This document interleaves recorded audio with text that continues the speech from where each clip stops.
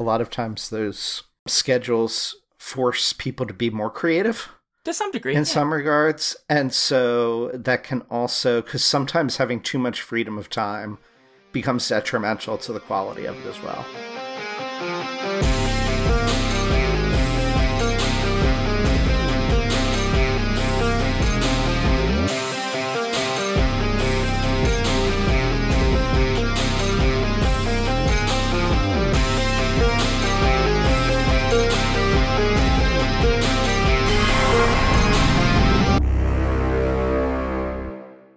Welcome to the Skiffy and Fanty Show's new but not shiny new live show, SNF Clacks. I'm Sean. I'm Daniel. Clickety clackety clack. Clickety, is that our tagline for this? Right, Clickety yes. clackety clack. I feel like we need a robot noise for that. That's what we need. Yes. So on today's show, we will make an announcement, and we're going to discuss some of the webinar events hosted by publishers, including Orbit and others, NaNoWriMo, and we're going to take your questions. So if you've got questions, now would be a great time for you to perhaps prep them and put them in the chat. So it should be very fun. It's going to end perfectly well, Tanya, in chat. I believe so. So. And as always, please share your comments with us about this and past episodes at skiffyandfanty.com/listener suggestions. Some of these questions might get discussed right here on SNF Clacks or on our Speculative Dispatch show. Ooh. And yeah, I'd love to hear people's thoughts on what topics for future Clacks so we can have some ideas to kind of parse through. Okay, so announcement first. So this may come as a surprise, and I apologize for the surprise of it, but we're going to begin the process of phasing out the Skiffy and Fanty Twitch channel and moving everything to my personal channel at Alphabet Streams on Twitch. So twitch.tv/Alphabet Streams. And the reason for that is really a pragmatic reason. My Alphabet Streams channel already has the affiliate status with Twitch, which means you just get access to more features that make it a little easier to manage streams. And at our present rate, we will never reach that with Skiffy and Fanty because we don't meet two of the requirements, and we won't without doing dramatic changes to the amount we stream. So, with that in mind, if you are following the Skiffy and Fanty channel, please go follow Alphabet Streams on Twitch. We're going to do Skiffy and Fanty nights there. We're going to start that process. We're going to move ourselves off of our Skiffy Twitch, and we're going to move there. And it's just going to make it better. We get better features, and it'll be easier to manage, and also probably make my life slightly easier, too, than having to manage two Twitch channels. All things considered, it'll just be easier. And we're going to keep doing Torture Cinema and Clacks and all of that and other live shows as we can do them, and then all the other nonsense that I do. Plus, like, half everybody that's on my channel is Skiffy people anyway, so, like, Daniel's the only one who hasn't shown up yet. Yes, that's true. Yeah, what the hell, Maybe now I'll have to. So the original topic for this was like the Orbit, basically structure, build a novel, how to write a first novel events. There are like 12 of them, I think. A variety of events, but all kinds of different authors at different levels of career talking about all manner of writing novels. Essentially as a lead up, or at least mostly a lead up to what will be NaNoWriMo, the National Novel Writers Month, which is November. I think it's really interesting, and I don't know how you feel about it, Daniel, but there's obviously like a financial incentive for them all to get people writing novels because they need more books to sell. But on the other hand, the number of authors at very high level careers, but also combined with folks at maybe less high level careers in a lot of these webinars, I thought was just really interesting. Because sometimes you hear, like, in the publishing space that, you know, people go and do a book event, but, like, they're by themselves, but they're nobody, and nobody shows up to their, like, book signing or book reading. And this is kind of designed where, you know, it's pretty big names. Like, James S.A. Corey is one of the webinars, is assigned with some folks that I've never really heard of. You know, I've seen their names before, but I've never really heard of them. And maybe they're big. I didn't really look, but I thought it was just really interesting that they made that decision to kind of place all these folks together as a way of kind of, maybe leveling the playing field, as it were, of kind of saying, like, the amount of books you sell is not necessarily the determining factor of how good of a writer you are. It's really the act of writing and publishing books. And I don't know where you kind of sit on that. I'm curious. Yeah, so looking at that too, it surprised me as well of what sort of incentives there are. One, for the publisher to be offering this. What are they really looking for? But then also, what does the audience expect to get out of it? Because some of those topics almost seem like, if you're thinking about writing, probably you already have an idea. You probably already have a good sense of how to write. It's a lot of the things after that come into question. But so stepping back, I had actually attended one of the events Tor did that was on sort of like meet the Tor publication team, learn about who these people are, what they do, how do you break into the publication industry. So I attended one of their webinars on this, and it was really fascinating just from an educational perspective for me, of someone who reviews books and reads a ton, but has no idea how books get made, or prior never really thought about it or never tried to learn. And I was surprised at how many people actually were attending this. How many when in the events you attended? How many would you say? Oh my God. Like hundreds? I don't know about hundreds, but from the Tor one, just from the group chat, I would guess there was it was definitely maybe close to 100. That's a pretty sizable number. It was sizable. I mean, not everybody was talking and not everybody was chatting and such, but there seemed to be a worldwide audience for this. People seemed like, at the beginning, people were writing in like where they're from, where they're based, what they may be interested in. Some people were interested in trying to break into the field. Some were just reviewers and wanted to know a little bit more about like what the different jobs were in terms of making the book happen. But there were a lot of people interested. So I imagine that this would get a lot of traction too. Particularly just so many people out there do have that sort of hope or dream of dabbling in writing and maybe want to get more serious about it. That's interesting. So I do want to note, because my mom in chat has mentioned like some of these sound interesting, and I was checking to make sure, but some of the Orbit ones have replay options. I didn't check to see how long the replays will be open. They do. But do go watch the replay. So if you missed one, like there was one on October 11th, for example, on how to choose an idea for your novel, which has some pretty solid names on it. Like, good Lord, James S.A. Corey, right. Fonda Lee, who we've interviewed, Rowena Miller, and I don't know Devin Madsen, but probably great too. The other thing about those names, I guess, is that it gives them an opportunity to sort of peddle their books. It does. Because they're talking about them, and because I've attended, like back during the pandemic kind of era, they had lots of author events that I went on to hear about upcoming releases from the publisher, for instance. And so this can kind of double for that format as well, I guess.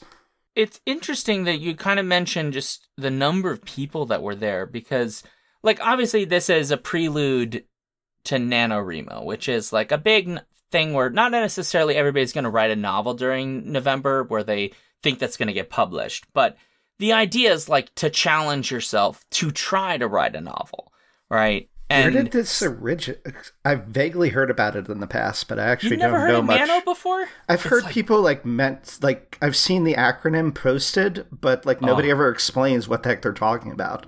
Well, and I'm so about I've to never ruin your looked it life. up. So you have to explain it to me. So Nano is from 1999, 20 plus years ago now. There's an organization called NaNoWriMo.org, and it's just National Novel Writers Month. And you can go to the .org. A number of people on, went like on Blogger or Typepad or whatever those organizations, the like blogging platforms. All of them would like join these things and like write a novel. And most of the people that do this probably have some aspirations that they're going to publish a novel at some point, or like that's what they would like to do. But not everybody that does this, it's like thousands of people every year, and I don't know what the number in the end is, like total. Like in 2000, supposedly there were like 5,000 people writing novels in this. Presumably those numbers have expanded.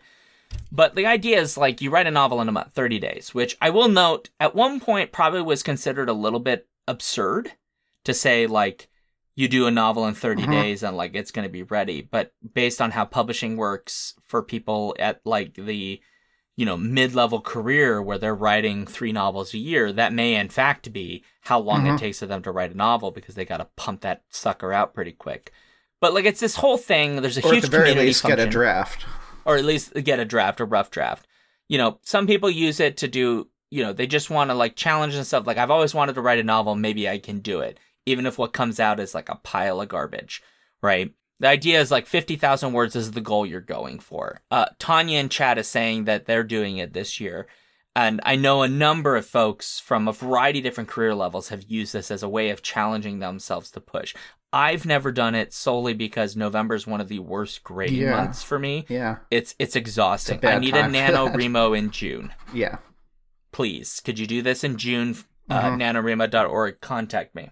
Well, what is the sort of incentive to doing it when everybody else is doing it in that actual month? Is there like accountability amongst the participants? An exchange of things? Like, or could you really just do it? You could just do it for funsies. Okay. You can do it in a bunch of people in like little writing communities, like groups and stuff will do it as a way of everybody kind of challenging themselves and like providing I suppose you call it like a loose incentive or a bit of accountability, because everybody's expecting like you're supposed to churn out like 5,000 words this week or whatever. But there are competitions that people have done where they, whoever finishes and like writes a novel that like whichever one's the best wins this competition. Some people do it as a way of like holding themselves accountable in public, because they'll talk about the amount of words that they've written in public. And people go, oh, okay, you've gotten really close. And some people find that as a motivating factor. And some people just literally, they just want the personal challenge to do it. Tanya in chat is saying fun, a sense of camaraderie because a whole bunch of other people are doing it. And some people set up accountability groups to hold themselves accountable. Oh, okay. Yeah. I mean, in the grand scheme, I mean, if all you treat it as is a thing I'm going to write a novel, I'm going to try to write a 50,000 word novel in 30 days. And if you don't get it, what's the worst that really happens to you is like, I just didn't make it this year. You feel like a failure. Yeah. I mean, I guess like I've never felt that from anybody where they feel like an abject failure, but they definitely get the impression of like, okay, I need to push myself a little harder maybe, or like they use it as an opportunity to explore. Like I have a student right now who's doing a project that's not a fiction project. And they were like, well, Nano, this month's perfect because this is when I need to finish the project, and basically in this period, so it's done by the time Professor Duke can fix it. And so they basically took all the pieces of the project and they just retooled them and pretend they're novel elements, like this is my characters and these are my dialogue and these are my plot, and now they're going to write it over the course of this month. So theoretically, you can do it any way you want, any structure you want. And it's just a way of like challenging and pushing yourself. And a lot of other people are doing it, right? So by some extension, if you're following nano groups, you're basically following a bunch of people trying. You're communicating with them and getting ideas and getting... And you might get encouragement. Getting that camaraderie, like Tanya said in chat. I think that's a big thing. You might see people on Blue Sky, because there's a lot of writers on there, are going to probably drop this. Like, hey, I wrote 1,000 words today for Nano, and they'll get encouragement, right? People will say, hey, way to go, you got this. And I think part of it, and I can't speak to what the founders of this whole thing thought, but to me, a part of it was always like, writing tends to be a very solitary activity. You're just alone in a room, or like in a people go to a cafe, but like nobody who writes in a cafe really wants to interact with anybody except for screenwriters because they want a director to pick them up. But mostly not, right? So it's a very solitary thing, and Nano is a way of like creating an element of a community for a very solitary activity. So, right. But I imagine like 98% of like writers are just introverts and weirdos. Tanya can confirm. Well, I mean, at some point it comes down to you have to, seclude yourself off to do it. Eventually you have to finish it. Yeah. Right. Yeah. But I guess from these like events, particularly with such a diverse cast of authors, talking about different parts of the process, you get sort of a perspective of other people who may have been like you before they published their novel, and then also get ideas of because nothing that works for one person is going to work for everybody, right? And so you get a sort of range of perspectives of what works for each of those steps. I mean, you're completely right, because to explore. Because right? there's a one that's coming up. By the time this episode goes out, I don't know if it will have passed, so you might have to watch the replay. But there's a creating otherworldly cultures option from Orbit, which has Anne Leckie, Suyi Davies Okumboa. I apologize, I'm not 100% on the pronunciation. Essa Hansen and Davinia Evans. All of them are authors with several books to their names in a variety of genres, and I think it's really interesting that here is this panel that's meant to be about how do you basically create alien worlds or worlds that don't feel like our own. And they're broadly, I mean, could it be more diverse? I suppose, but like it's pretty diverse, broad range of perspectives. Suyi Davies Okungboa is writing epic fantasies from an African cultural perspective. Anne Leckie has written, I don't even know what you call them, like anti-imperialist space operas. Space opera. Yeah. Essa Hansen is also writing space operas, which are a bit anti-imperialist, but is writing much more militaristic, like action-packed space opera. And Davinia Evans, if I recall correctly, is writing a form of fantasy, right? She's got a novel called Shadow Baron that came out, I can't remember. Yes, a Notorious Sorcerer. Yeah. Shadow Baron is that one came out or is coming out in very soon, November 14th. Correct. Which it is, I think, a form of like it looks like an urban fantasy, but I can't see from the description. But so you've got all these different perspectives, all kind of talking about the same idea, but their genres they write in and their perspectives they bring are going to be drastically different, which is awesome because it means that if you're like, I don't know, like maybe my mom wants to write a novel who's in chat and she's bored one week or she retires early and she's like, I'm going to write me my first animal fantasy novel because I'm a dork. She can go to this and be like, well, the perspective that Suyi Davies brings is that's the perspective that aligns kind of with what I'm trying to do. And I can get a lot from that conversation. But you might also learn something different from the other people. Maybe Anne Leckie's perspective is very different, or Essa Hansen's or Davinia Evans. And you get different things from each one. Yeah, Davinia Evans is what's hot right now in terms of topic is romantasy. Ooh, sexy. Yes. This book is a gooey and hot romance immersed in a tasty layer of quirky fantasy like some decadent chocolate treat. Like a decadent chocolate treat? Yes. Ooh. Oh, sorry, this is a book that Davinia Evans recommends, sorry. Oh, well, that's probably something they write too, right? Yes, yeah. Correct. And of course, the perspective on this otherworldly cultures may be fed into by like how they deal with the magic component of it.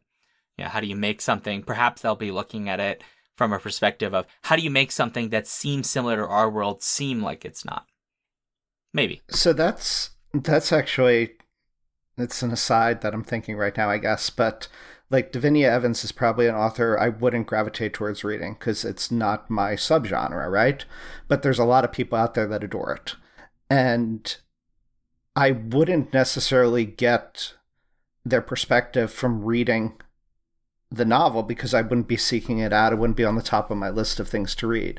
But from an event like this, when you get such a diverse feedback of different authors, you get to hear and learn maybe something that they're thinking about in their field that's applicable to romantasy is something I never thought about that's going to be like, wow, what if I did that in like horror? What would that look like based on what they're doing? So I like this idea of kind of bringing in a lot of different perspectives of points of view. I'm sorry, Daniel. Sean must have I had heard everything thought. You said, but the second you went, I want to do something similar in horror, my brain went, well, how would you do horror and fantasy together? Because you got romantasy, right? And I was like, yeah. My mind went immediately to horantasy. Horantasy, yes. I was like, no, we can't ever call it that. No, I think it's just dark fantasy. It's just dark fantasy. It's a very different tone if it's horantasy. Yeah, that's very true.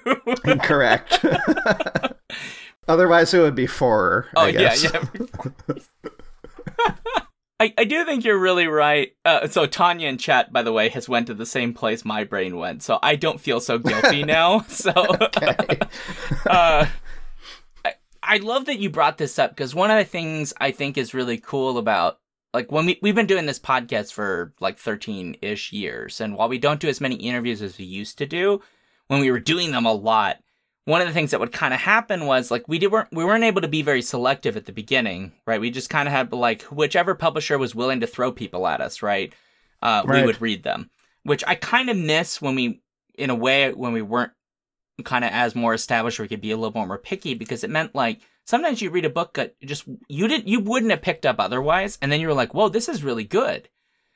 And sometimes it's the cover that sets you off, or it's like the subgenre it's in that just doesn't work. And I think there's a value to like intentionally stepping outside of your comfort zone and going like, we're gonna read this thing that is not what we would normally read, and being like, oh, but this is bringing something to the table that I kind of needed and just didn't know. And I think that outside of this weird space where you're like reviewing novels or doing interviews, there's like a tendency we have to not want to do that, because I get it. I understand it. It's sort of like why I keep watching X-Files over and over, is like there's a familiarity to the experience. Jen and I talked about like this idea of escapism. And I think that's really important, which is like we just kind of want that comfort a little bit of like feeling literarily safe, like we're getting something we kind of feel familiar with. But I do think there's value of just every once in a while just going, you know what, I'm gonna read something I normally wouldn't read, something that people like, and I'll see if I like it. Like I read frankly a smut book recently. And I really enjoyed reading it. I just want to note, because it was like a smut book written for men. It was like one of those, it was the Slocum books. So if you've ever seen them, it's a Western. And the cover will tell you it's like a Western, a romance Western written for men. And I've mentioned it on a variety of streams before. And I've been having fun with it because like, even though the sex in it it's very clearly written by a man who doesn't understand how breasts work. I do kind of I'm really enjoying the fact that like it's very readable. It's kind of fun the way it presents things. The character points of view are kind of fun. It's a very quick read. And the sex is hilarious. Because it's just not. It's no sex is like this. It's male fantasy to the max. But me trying it, this 185-page book, like ultimately was a good decision, because I did enjoy reading it. I don't know that I'm going to read that particular series, but I might try another one of the similar genre, because maybe that one might have breasts that work according to logic. Sorry, his conception of breasts is like, every time I read it was like, breasts don't, I've interacted with some breasts, they don't do that. That's not how they work. Like, but anyway, yeah, so I think it's all the fantasy right. there. Yeah, I took 100% like male fantasy to the extreme. No. We're not talking Chuck Tingle, Tanya in chat. Chuck Tingle is deliberately writing absurdity, right? He's meant to be, he's making jokes. He's writing somewhat satirical work that is making fun. This is meant to be, I mean, they're certainly tongue-in-cheek. It's sort of like writing Bond stories, right? Where Bond is like mysteriously always attractive to women for reasons that don't make any sense.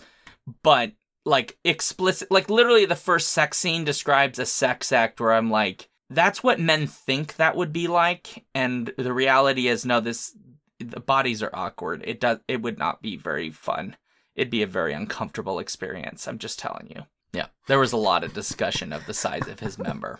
And I just want to note, this is also a male fantasy where like men are just running around going, I want a dick that's 15 inches long and 9 feet around. I'm like, no, you don't. No, you don't. That's not what you want. Nobody wants that. No woman wants that. My mom writes. No. There's a TikTok. I don't know if you've seen it, Daniel. There's a TikTok that cracks me up, which is just a woman with a measuring tape, like talking about the sizes of dicks. And she's just going like, let's talk about like the rationality of it. She's like, 4 inches, like this is great, just fine. 6 inches, appropriate. This is too much. This is like out, like, and I'm going to be in the hospital. Like she's just doing this whole bit and being like, when we're talking about this, like, I don't think we know what we're talking about, because she's just, it's hilarious. I'll see if I can find it and put it in the show notes. But it cracks me up every time I see it, because I'm like, she's right. Like, what are you doing with like a 14-inch dick? Who gives a shit? I'm sorry, this got out of control. Yes. How do all the podcasts somehow go to breasts and dicks? I mean, breasts and dicks are fun. They are. They're important biologically. Yeah, if you're interested in those things, I suppose. The center. My mom is saying "ouch" in the chat. Were you expecting this to happen, Daniel? No, I was not.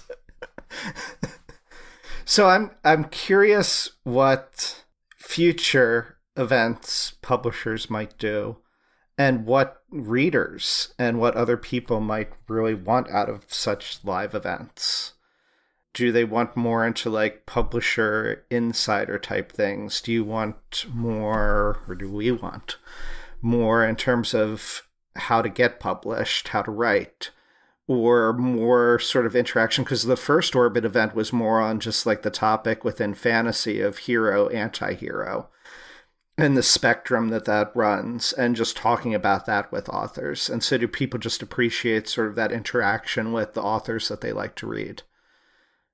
You don't need to answer that. I mean, maybe you have opinions on it, but I am curious to hear from anyone else out there that listens, or I'm just curious in general what people may want. Well, while folks in chat kind of think about their thoughts on that, I guess I would say, I feel like a part of this equation is, like, who are you talking to? Because, like, if you're doing one of these series of events, like what Orbit's doing, right, where it's like 12 or whatever, different seminars, as it were, little panels, the audience you're talking to is going to determine what kinds of topics you're even going to begin to address. Like, when I was looking at the subjects for the Orbit event, a lot of them are, like, some of them could probably get pretty granular and specific, but a lot of them are kind of 101 vague. Or, like, if not 101, just one step past 101. Like, there's one on pantsers and planners versus pantsers, right?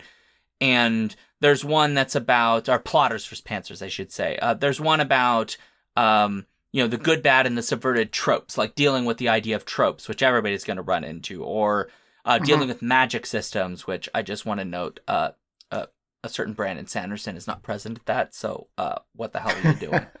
I kid. Evan Winter, Andrea Stewart, Emma Carrick, and Gareth Hanrahan is there, and well, I haven't read all of their work. Andrew Stewart and Evan Winter are quite good, and I apologize to Carrick and Hanrahan that I haven't read your work yet, but please contact me and yell at me and make me feel bad. But you've got, like, real-life places to imaginary worlds, which is, like, Alastair frickin' Reynolds and Constance Sayers, Alex Jennings, R.S. Ford. So, like, you've got these topics that maybe they're not 101 topics, but they're not that deep into the woods.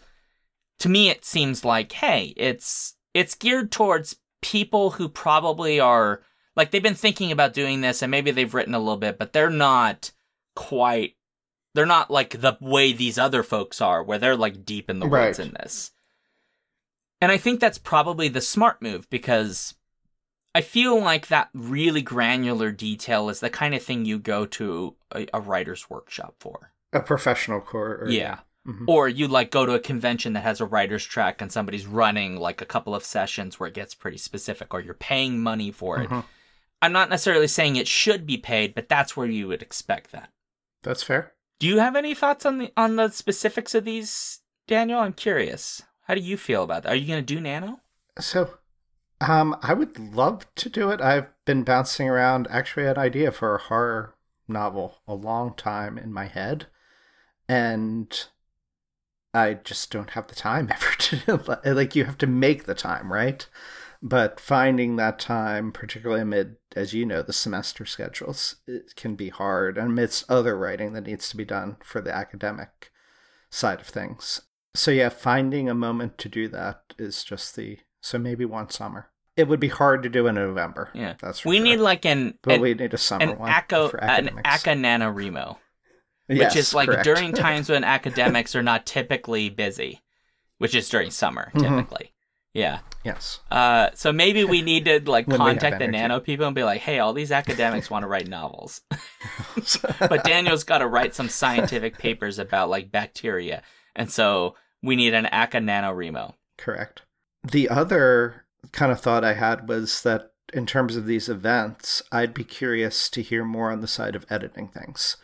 So much the focus is on like the ideas and writing. Yeah. But so much of writing, like, again, it's really kind of level 101, right? Yeah. Or just a little beyond that.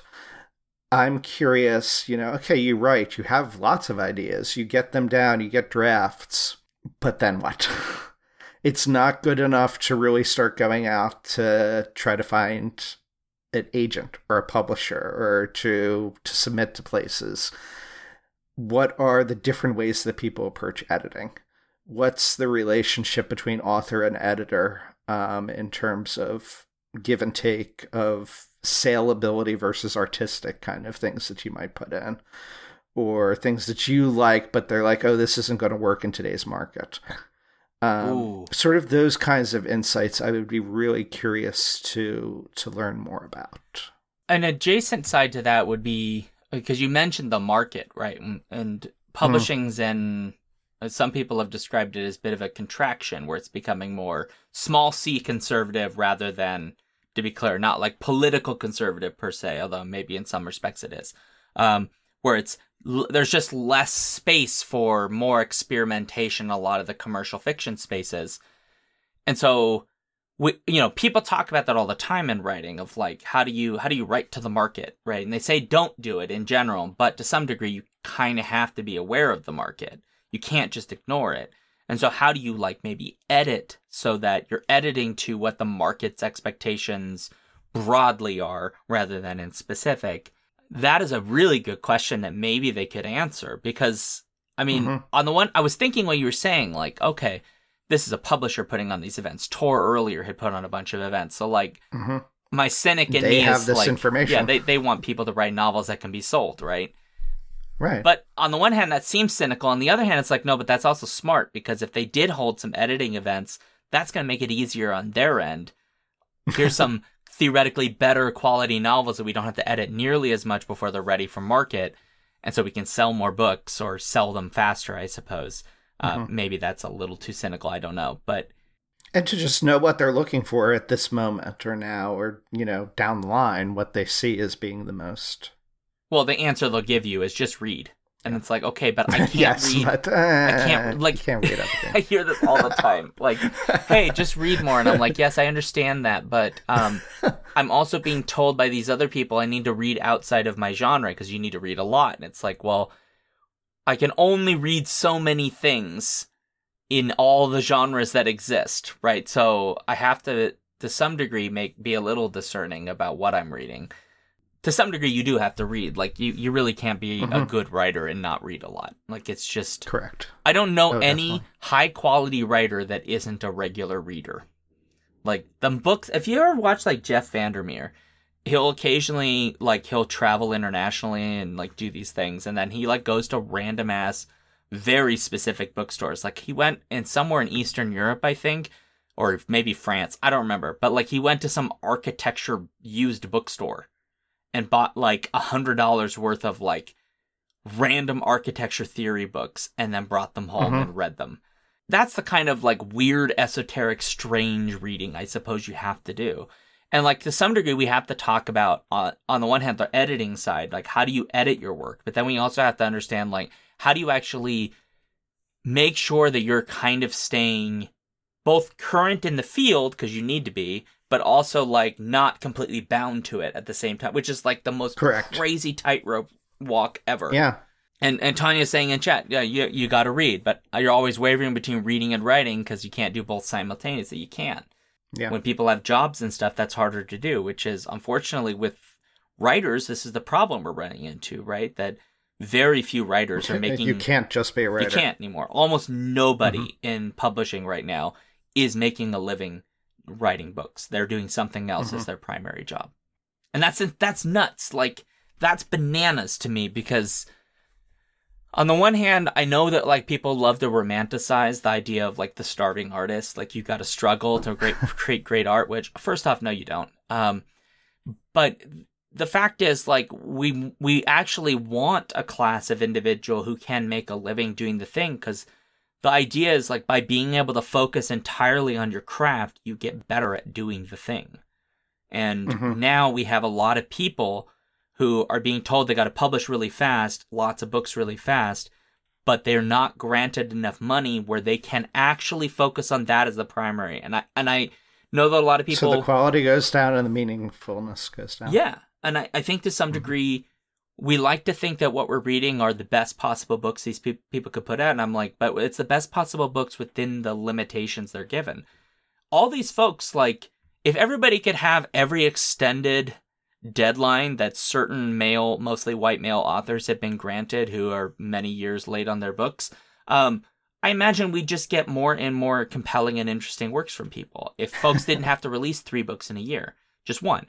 Although the other flip side of that, I guess, or argument against that would be that a lot of times those schedules force people to be more creative.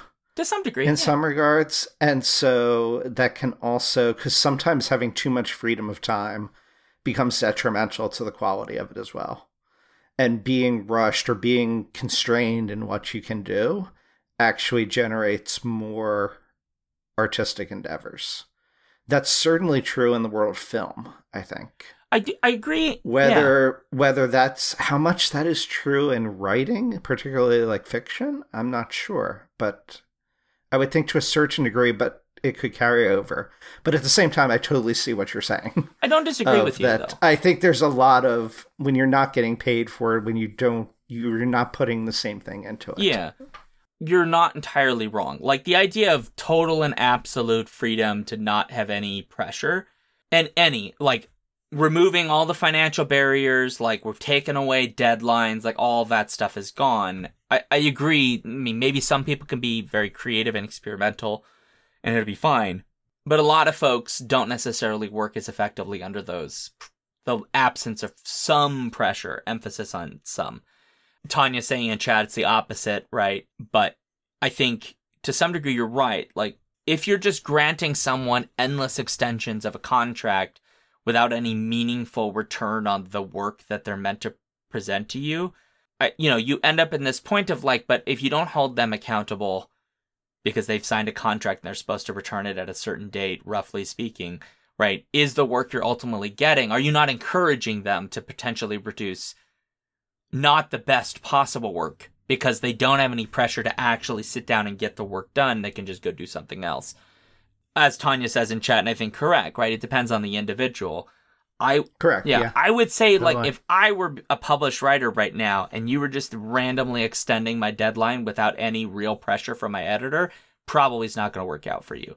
I work better under deadline than not, which is why it's harder for me right now in academia as a professor for the publication route, because the deadlines don't really mean anything in publication in academia. They do when you're in school. And so I think that that's a thing that I would not benefit from, but other people might be better off with that level of freedom. To me, I would still, if I was the editor, like, you got to show me something. What have you done? Or like, why is it taking so long? Oh, well, like, I decided to write something a little bit different than I normally would. Okie dokie, like, let's see what you're trying to do here. Like, because like, if you're the editor, right, you kind of like, I got to sell this book. And also, like, I'm here to make sure that it's the best thing that you wanted to create. And if I can't be part of that process until it's almost over and we're like 3 months from releasing it, like, that's a lot of stress. Yeah, I don't know. My mom says she also likes deadline, but she wants to write some stories, but she's not, nothing is pushing her. So I will just note, Daniel and I are now putting pressure on your mom. I expect I want to hear the stories. Yeah, a 1,000-page novel by the end of November. Go. Well, no, even just a short story. We could read the short story. I know, but I want to put her on one of our episodes. Yeah, it would be interesting. What short story would my mom write, and what would we? Does my mom want to send it to us, and we'll critique it live on the air? How honest will you be, Daniel, as a reviewer? I can be honest. My mom can take it, I think. I'm a scientist. We have to we have to give feedback all the time. That's true. That's interesting, because you go through the peer review process, we have right? to do peer review. Yeah, we have to do peer review all the time. Do you serve as a peer reviewer on a journal? Oh, yes. Yeah. What is that process like for you, out of curiosity? It's a lot of work, and you don't get any credit or any payment for it. Okay, so it's exactly the same in humanities. Yeah. Yeah. It doesn't count for very much anything, but it's the essential foundation for your entire field. So you have to be brutal, absolutely nothing. essentially. Yeah, I mean, you don't want to be like an asshole. Right. But you, like, they always say you don't want to be reviewer number 2. That's just, like, ridiculously over the top in terms of criticism and asking for unreasonable things. But at the same time, you need to read it honestly and offer feedback of like, okay, you said this conclusion, but did you really think about this other possibility? I don't think you really definitively showed that that other possibility isn't true. Like, you need to address that. That's interesting. And so you have to have a brutal honesty, but at the same time, say it in ways that are reasonable. Right. And positive in terms of trying to make it a better paper. In some ways, it's almost, I imagine, like being an editor of someone's novel, because you need to critique it but you still need to, the job is to try to make it a better product. So yeah. Well, it's interesting because, like, in the sciences, there's been, over the last couple of years, some pretty high-profile examples of very flawed or potentially doctored studies. Not necessarily in your specific field, Daniel. The one that comes to mind immediately was the honesty study, which, ironically, the person who made it may not have been honest. The sheer irony.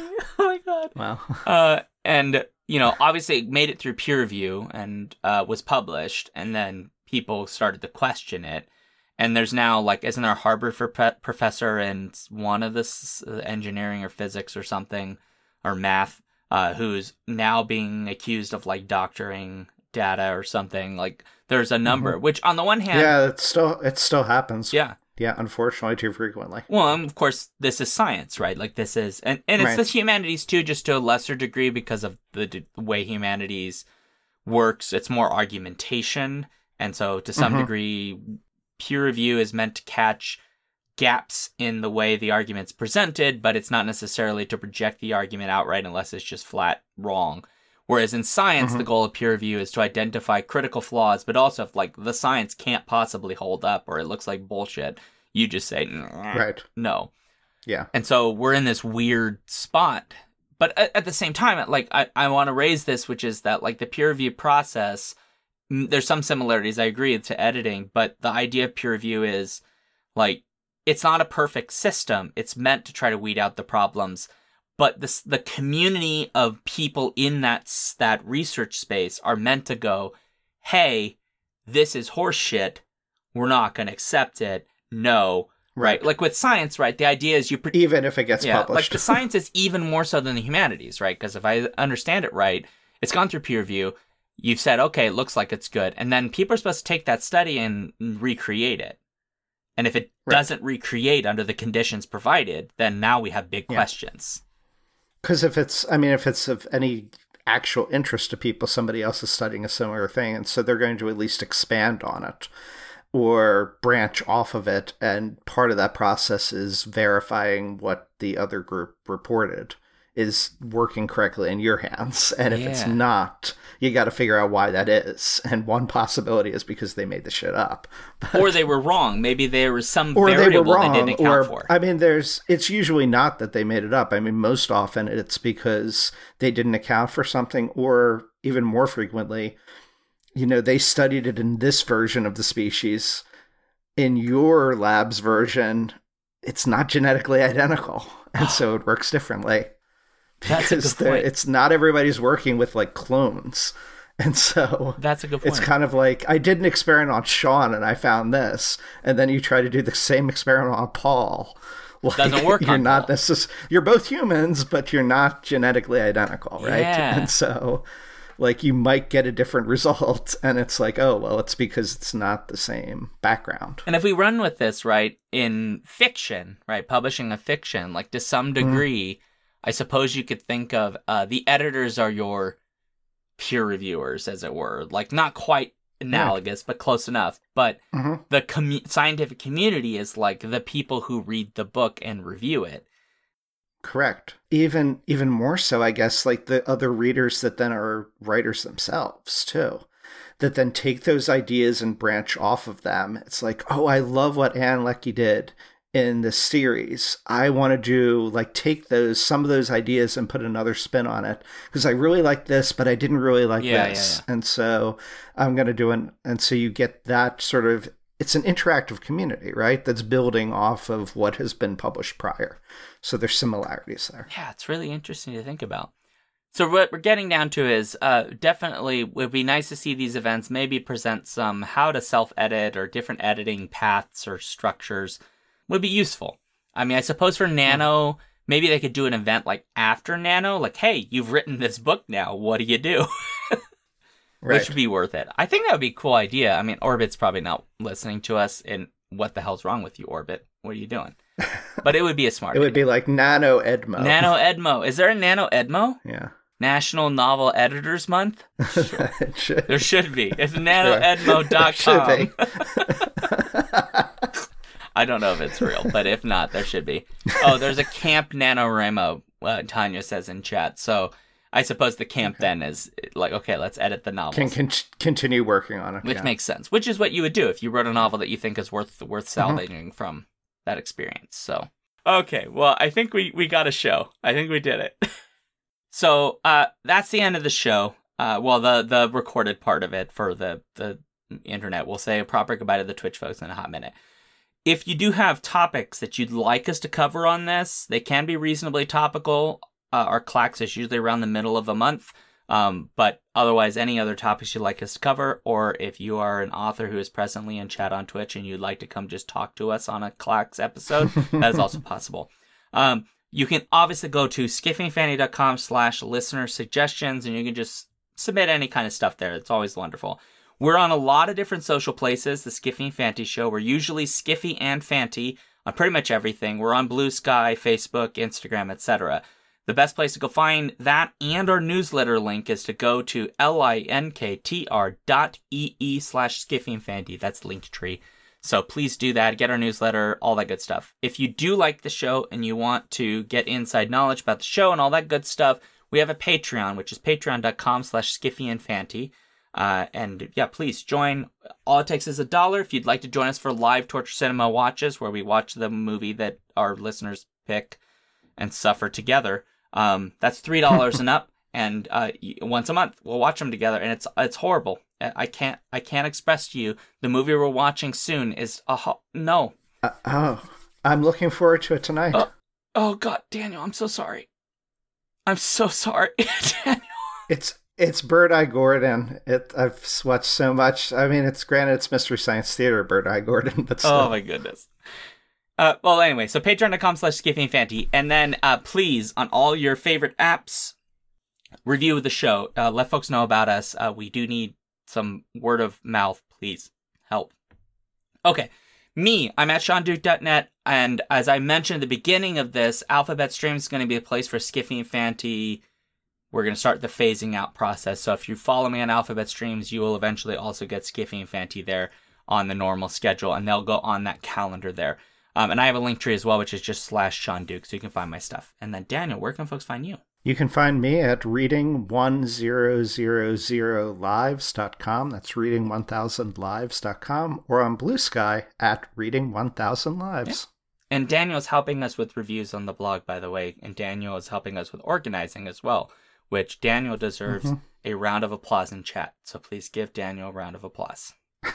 Thank you. You get 4 million points. I don't know how to give them to you, but I'm going to give them. Okay. Now that I have made it awkward, my mom has clapped precisely twice. Just so there we go. And on that note, awkward ending and scene.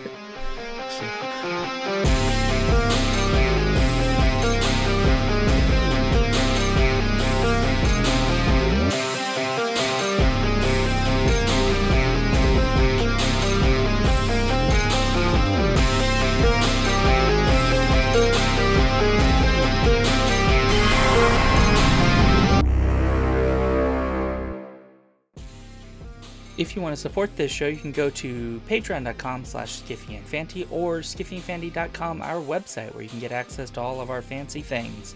Our music comes from Holy Mole. You can support him and his work at patreon.com/holymole. Thank you for listening.